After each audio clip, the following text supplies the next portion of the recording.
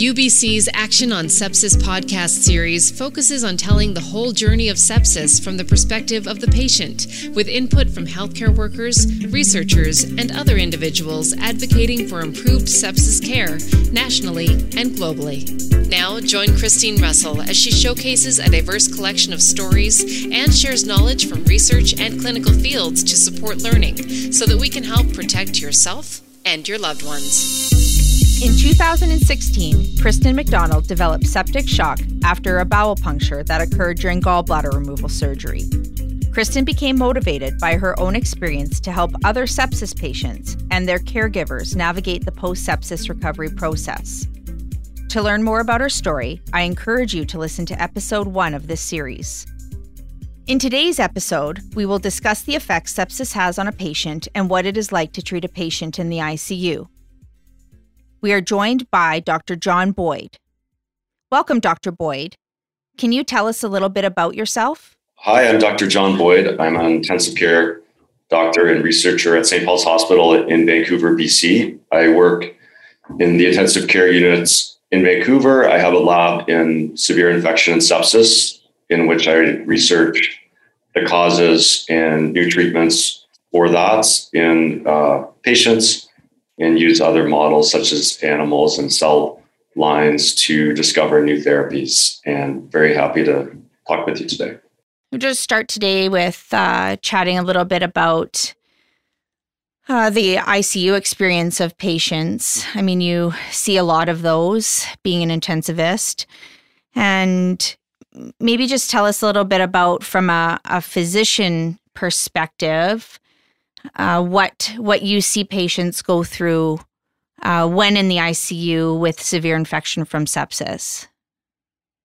Yeah, great question. So from our perspective, we see from the other side of the curtain from the patient. But what we see is, over the years, we've recognized that although infection is driving a whole bunch of different organ problems, one of the first things to show a significant reduction in function is your ability to reason and think and talk. So by the time we see patients as an intensive care doctor, they've probably been experiencing the infection for 1, 2, 3 days at a lower level and have come in more of a crisis mode. They tend to be more delirious or confused because their body's devoting all the energy to try to fight this infection. So the very first thing we notice is that patients often are not able to really tell us what has been happening. In an ideal world, their loved one or family member or friend is with them or available to sort of tell us what's going on. But often we operate in the first 6, 12 to 24 hours in a bit of a vacuum in which we just know the patient's sick. We can usually identify likely sources of where that infection is. Lung is the most common, but other things like skin infections, are obvious visually. And then we have to begin treatments at times, many times, without being able to discuss in detail with the patient who, like I said, is quite confused and, although this isn't always the case, but needs someone else to be their temporary decision maker, So that's the very first thing that we see when patients come in addition to the triggers that make our health system alarm, which is low blood pressure, needing lots of oxygen, racing heartbeats. Those are things which have been well characterized over the years. But if you were a lay person or a family member, what you would usually tell us is, I just noticed they weren't making sense, talking much, and then they became very lethargic. That's our, what we see from the end of the bed on the first admission. And now we're seeing with COVID and common language about intubation wasn't talked about very often. And now, again, with COVID, we're seeing, percentage of intubation is quite high in severe case of COVID, and with septic patients, severe septic patients become intubated. And can you talk a little bit about what the process of intubation really means? Because I'm not sure, and I mean, before becoming sick myself, or in Kristen's case, becoming that sick, I don't know if we even knew what being intubated actually meant. And if you can explain kind of what that process is and what being intubated actually means for a patient, I think that will help the listeners understand how severely ill patients with either severe sepsis or severe COVID, because of what we're talking about in the real world right now, what that actually means. Yeah, happy to. So I think, in our minds in the ICU and people who are being interested in this field for a while, COVID is currently one of the biggest causes of sepsis, because we define sepsis as an infection of any sort causing damage to your body beyond the damage it's doing at its local site. So just to be clear now, COVID it's a little bit special in that, and it's allowed us to have some success in treating it because it is special. It from the minute you're infected to when you might get sick, it has a very well established and it's a regular course. At around 7 to 10 days, that's when you're going to either beat it or get sicker, very reproducibly. The type of pneumonia it causes is it's a type of pneumonia. You don't have a lot of phlegm and you just are air hungry. And that's a big contrast to usual type of pneumonia with a bacterial pneumonia, like say streptococcal pneumonia, where you are also air hungry, but you have tremendous amounts of phlegm. Your body creates a lot more pus, if you like, against a bacteria than a virus. So the course of a pneumonia from a bug such as streptococcus, a bacteria, is a lot more variable. Some people can beat it more easily. Others can't keep up with their phlegm.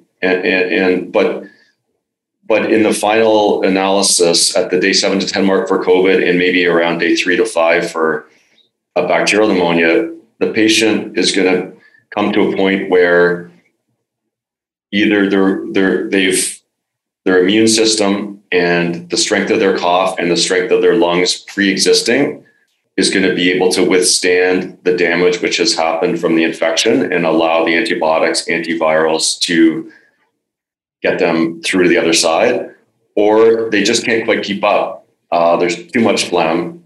There's too much virus in the lungs in the case of COVID, not enough oxygen getting through. And at that point, we have to decide what kind of additional treatment to take over the lung function is best. And in general, that's going to be a type of ventilator. Now, what a ventilator is it has two main functions. One is it provides extra boost of pressure. So we all breathe by sucking in air. We lower our diaphragms, and that creates a vacuum and it pulls in air. That's how we do it. And if we get too tired, our diaphragms don't pull enough air and we need a boost. The original ventilators back when polio was causing all sorts of problems basically did that. They were called an iron lung, and they would increase the suction. People thought the only way to sort of help a patient breathe was to essentially put your whole chest in a vacuum, and it would pull your diaphragms down through suction. But over the years, we found that it's actually much safer and reproducibly able to ventilate somebody by doing the opposite, which is we need to, rather than suck air in, we need to blow it in. Okay, so ventilators essentially are blowing air in under pressure to the lungs and adding that to your own body's ability to pull air in. To do that, we have to have a seal of some sort to pressurize the lungs. And the two ways we currently do it is called non-invasive or invasive ventilation. A non-invasive ventilator means a very tight-fitting mask goes over the nose and mouth, and we can strap that on and blow pressure in. The patient must be quite awake to have that. They can't have too much phlegm because it doesn't allow them to cough it out very well. And it's only meant for about 4 to 6 hours to get you through something that we know we can improve over that time frame. Usually that none of those things are the case with a severe pneumonia such as COVID or with bacterial pneumonia. So what we are left with is invasive ventilation. And what by invasive, we mean the seal happens within the body. And that means that a tube, like when you get an operation, is placed past your vocal cords into your lungs. Your vocal cords are essentially at your throat level. That's the barrier between your mouth, tongue, and upper airway area and your lower airway. And we need to put a tube past that barrier, past the vocal cords, into the trachea, into the deep lung, blow up a balloon, which seals the airway, and then we can pressurize it. So that's sort of the reasoning and concept behind why we would do that. All that, we can explain to a patient, but that's not what they experience. What they experience is that they're very tired, air hungry at that time, variably awake. The COVID patients tend to be much more awake and able to converse because they're not fighting with the phlegm and so on as much. But they may or may not be completely with it. And what they experience though is that we need a team of people in the room.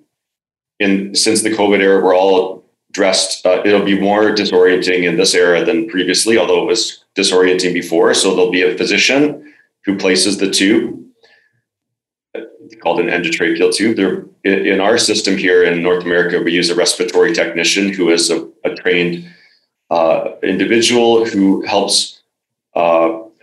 Essentially, it's like a scrub nurse in the OR. They get you the tools. They have it ready. They know how to use the ventilator. They're kind of a very indispensable part. In Europe, that functions often done by the ICU nurse, but here we have a separate person. The ICU nurse will be there to give drugs. And then we'll have other trainees and so on. So there'll be at least 3 people in the room. For COVID patients, we limit it to 2 or 3. For other patients, we may have more. Just it's all about the exposure to the personnel. Less, So what the patient experiences is that we tell them we're going to make them sleepy. To place a tube through the vocal cords, one has to be put under a type of general anesthetic. It's very normal to fight against a tube being put through your vocal cords if you were wide awake. So we give a type of medication. There's a number of them, but we use the same types of medications as you get for an operation where you get completely put under. We use a type of medication in addition to called a muscle paralytic. So there's no coughing, or it's a short acting 1 to 2 minute period where all muscles in the body are paralyzed. So we don't have any coughing and movement. So we can see to the best advantage. Try to place the tube in the correct place. And from the minute that the sedation goes in, the general anesthetic, the patient will probably have about 2 to 3 seconds of consciousness. And then they will be out for 30 to 60 minutes, depending on patient and the dose used.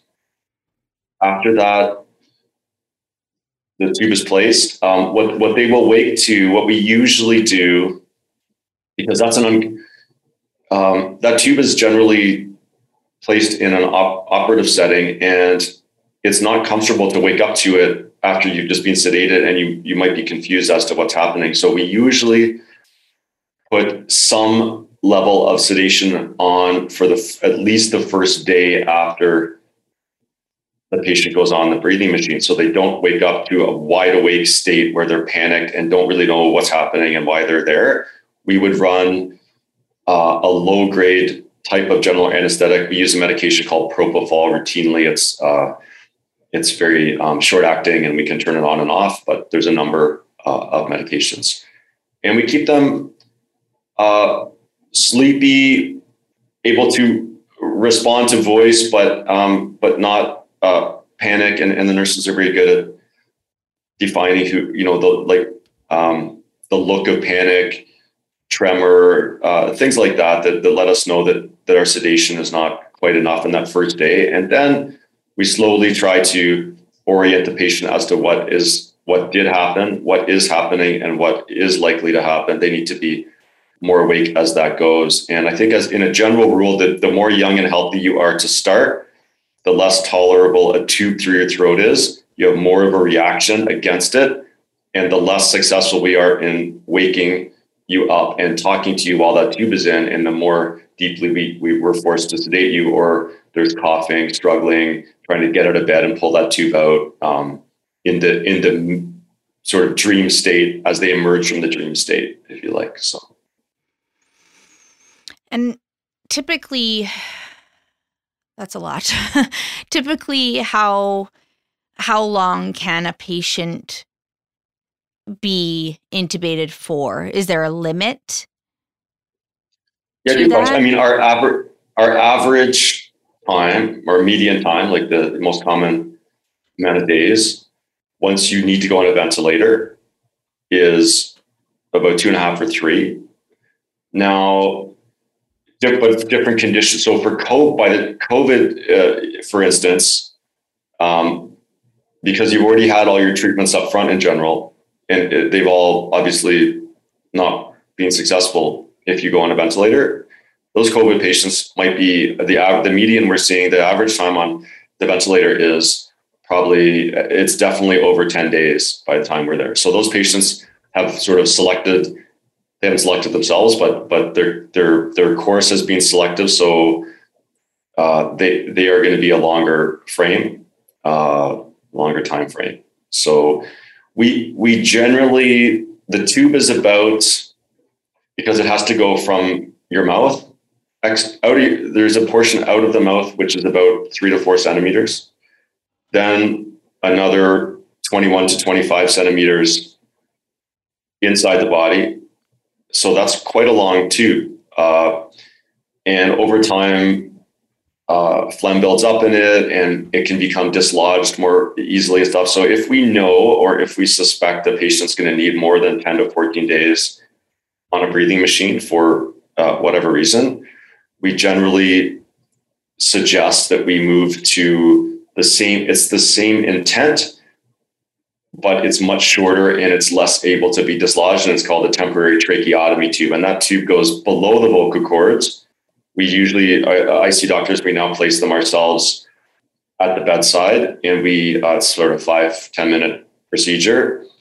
And that's it. The way we do it now leaves only a tiny pinhole, usually it's put in through a needle and then dilation, rather than the old style surgeries with cutting down to the trachea. So those are for patients. It's the same reason and rationale, but it's safer in the long term, less damage to your vocal cords. It goes below them and doesn't, it's not like sort of rubbing through your vocal cords and making you lose your voice and stuff like that over time. And so, yeah, I'd say about 20-30% of our patients in the ICU end up with one of those, a tracheotomy, during their course in an effort to interact with the ventilator, but not be too damaged by the ventilator.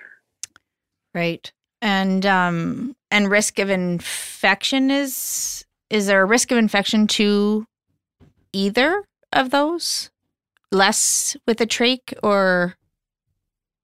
I think in general, slightly less with the tracheotomy. It's a bit hard to say because our routine is, for other reasons like safety and vocal cord damage, our routine is pretty, there haven't been a lot of comparative studies looking at a tracheotomy versus not tracheotomy because there's at least 3 to 4 reasons to do the tracheotomy. So it's a bit hard to say whether it has less infection. It does have reduced those other things I mentioned. It reduces those complications. Anytime you're have a tube through your throat and you're not coughing normally and you're lying in bed all day because we're sedating you as a patient, you're going to be more prone to a secondary infection, which tend to be pneumonia in the lungs, like another pneumonia from a hospital type of bug. And sometimes we use these special kind of IVs that go into a large vein called central lines. And the bugs kind of take about a week to 10 days to sort of move from the skin all the way to the bloodstream through those lines. And we call those catheter-related bloodstream infections. Those are the two main kind of infections you pick up as a result of the treatments we do in ICU. But so far, there's no way. We have looked at things like replacing lines at a routine date, like at day 5, or replacing the tube itself at a certain day. And it just, I think because the transit of one line to another or one tube to another pushes bugs back and forth, it's actually been worse to replace things on schedule. And we just survey and treat if we find it, but we haven't found a way to prevent that yet. Right. And then Kristen talked a bit about being extubated too early in her situation. When is it the right time to extubate a patient, or is it sometimes, just like in her case, a bit of trial and error to see? You don't know until you know, I guess. Yeah, I mean, that's one of the trickier parts, especially in younger folks, as I said, who what we know with certainty is how much pressure we're needing to give in the lungs and how much oxygen is being required. And once those become to levels very consistent with breathing on your own, that's when we consider extubating somebody. So I'm certain that was the case then. What is unknown and can't be, it's sort of what can't be known until you discontinue the sedation and the tube together, is how awake if we haven't been able to nurse the patient completely awake because of gagging, coughing, intolerance of whatever tube form it is, then we have to quickly stop the sedative. And once they hit a level of awareness, which is we think is on the way up to a good level, but not so awake that they're fighting us, not because they don't like us, but because they are confused as to what's happening, that's when we'll take the tube out. Now, there are sometimes what happens is there's just too many secretions of phlegm for the level of consciousness they regain. And even if we stop the sedative, maybe they're still a little bit sleepy, a little bit delirious. They don't realize they have to cough. And if they had returned to a wide awake scenario, which we can't predict ahead of time, but if they had, they would do very well and it would be just fine. But because they're a little bit groggy, not aware that they have to cough every hour to get through this, the phlegm builds up. And the most common reason to fail an extubation or to require reintubation, as in this case, would be that the level of phlegm is too much for the level of strength and of cough and awareness that you have to cough afterwards. Right. Yeah. Right. And I mean, that's great information. I think a lot of people don't quite understand what it means to be intubated. And I think especially when it comes, when you hear stories of people who have been intubated, what does that actually mean? And how severely sick were you to be intubated? I mean, that is severely sick to require mechanical ventilation. I mean, you can't breathe on your own, so you are that sick.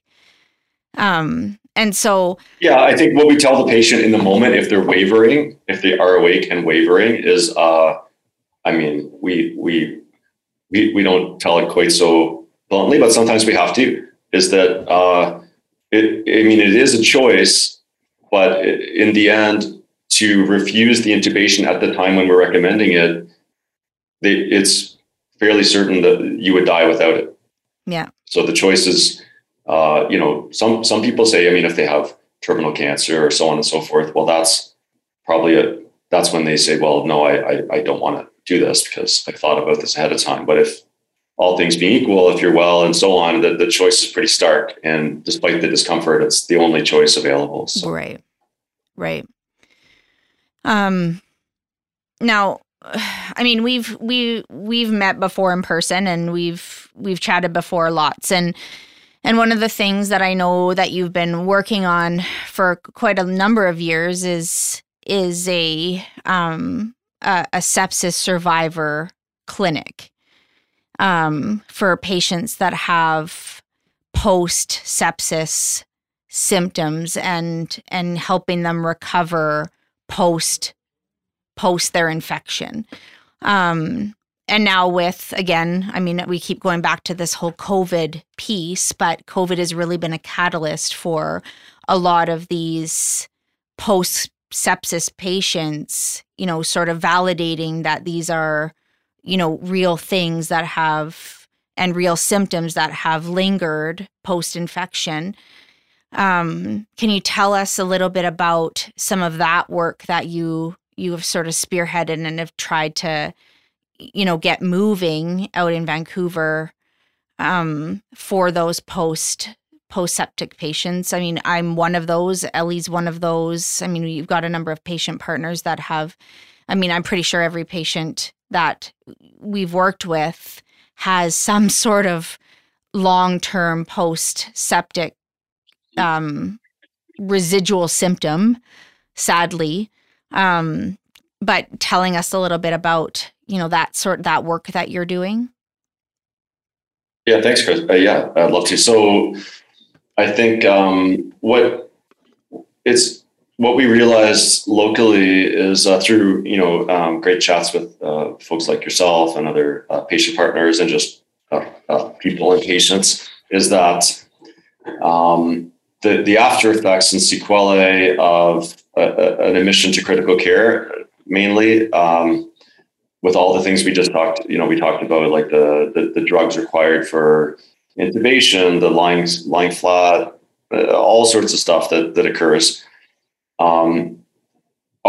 it's kind of a very analogous to cancer survivors, which they used 25 years ago, people just focused on the chemotherapy and radiation for 2 months, and then gave you your ticket to head back home. And then the realization came that there was a whole slew of things which happened, both as a result of the disease itself and as a result of the treatments. It's very, very similar to that kind of philosophy. And now sepsis is sort of the prototype of what brings you to a critical care unit needing life support, medications like sedation, lying flat, losing muscle mass, and losing part of your life that you get back in flashes and, disrupts your sleep and mental well-being and so on. So I think that sepsis has some unique characteristics, certainly with like why you came, why a patient comes, and maybe the after effects. But I would say 90 to 95% of the experiences people have as, and whether it's labeled as post sepsis, post COVID, or post critical care, most of those are very, very similar. And if you just listed them and talked to somebody without knowing what had brought them in the first place, you would think it's the same thing. And in many of the elements are similar. So all that being said, so we initially we're focusing on sepsis patients only, but I think that the intent is going to be sort of a complex illness or a critical illness, looking at the aftermath of that and trying to help there.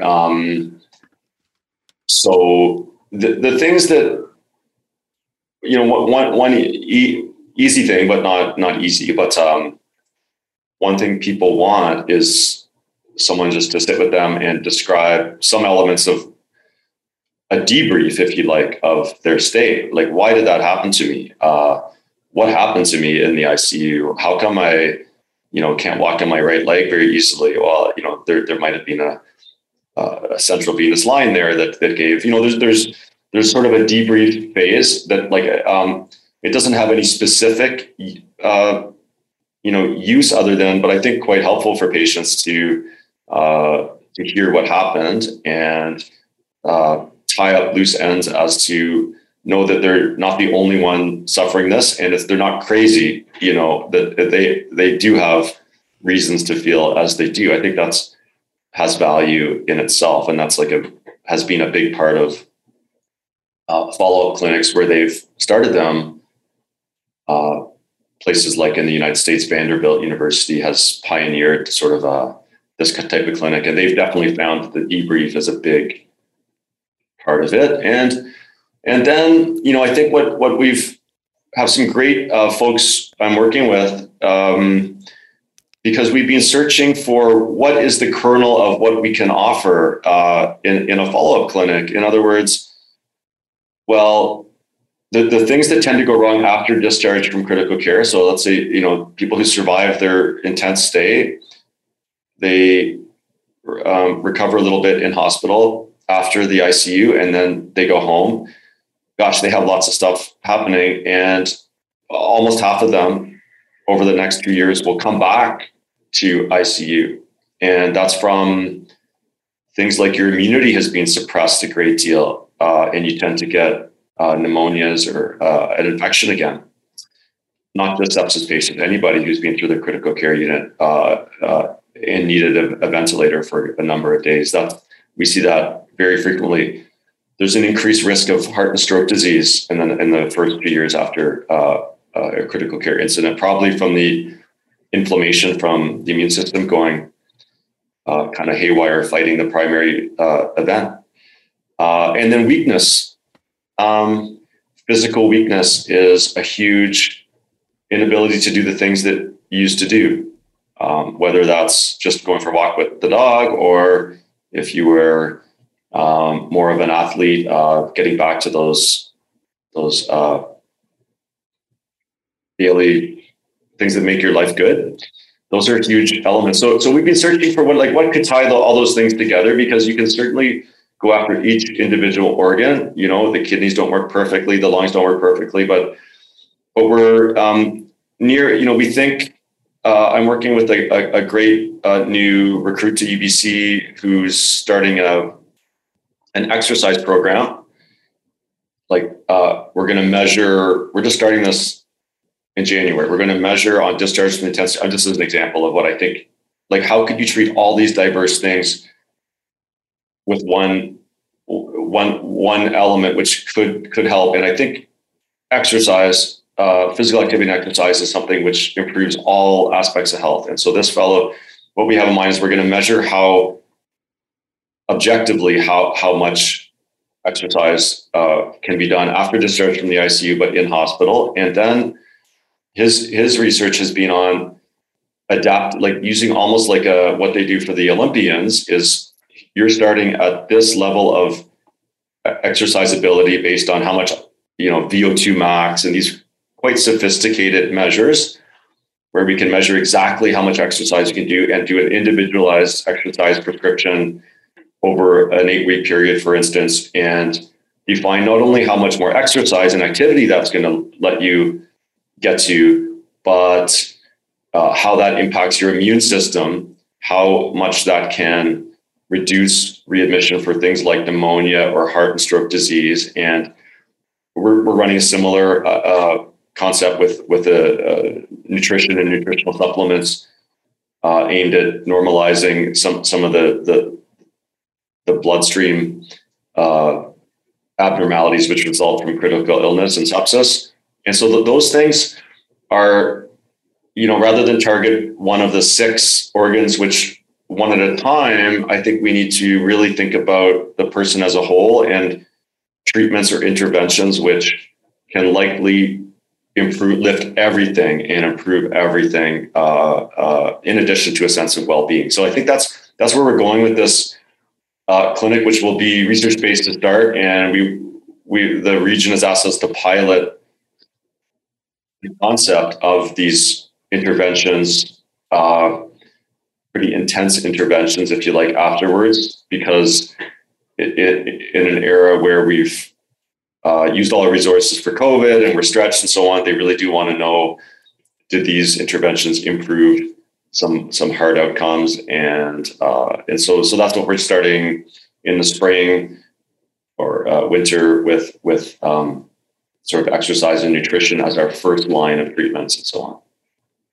Well, I mean, that's great. I think it's been there's patients that have been I'm 7.5 years, and knowing now that there's going to be this available for patients going forward is it's a big deal, I think. And not only the physical piece of it, but the psychological piece, the emotional piece, and knowing that, the debrief alone would have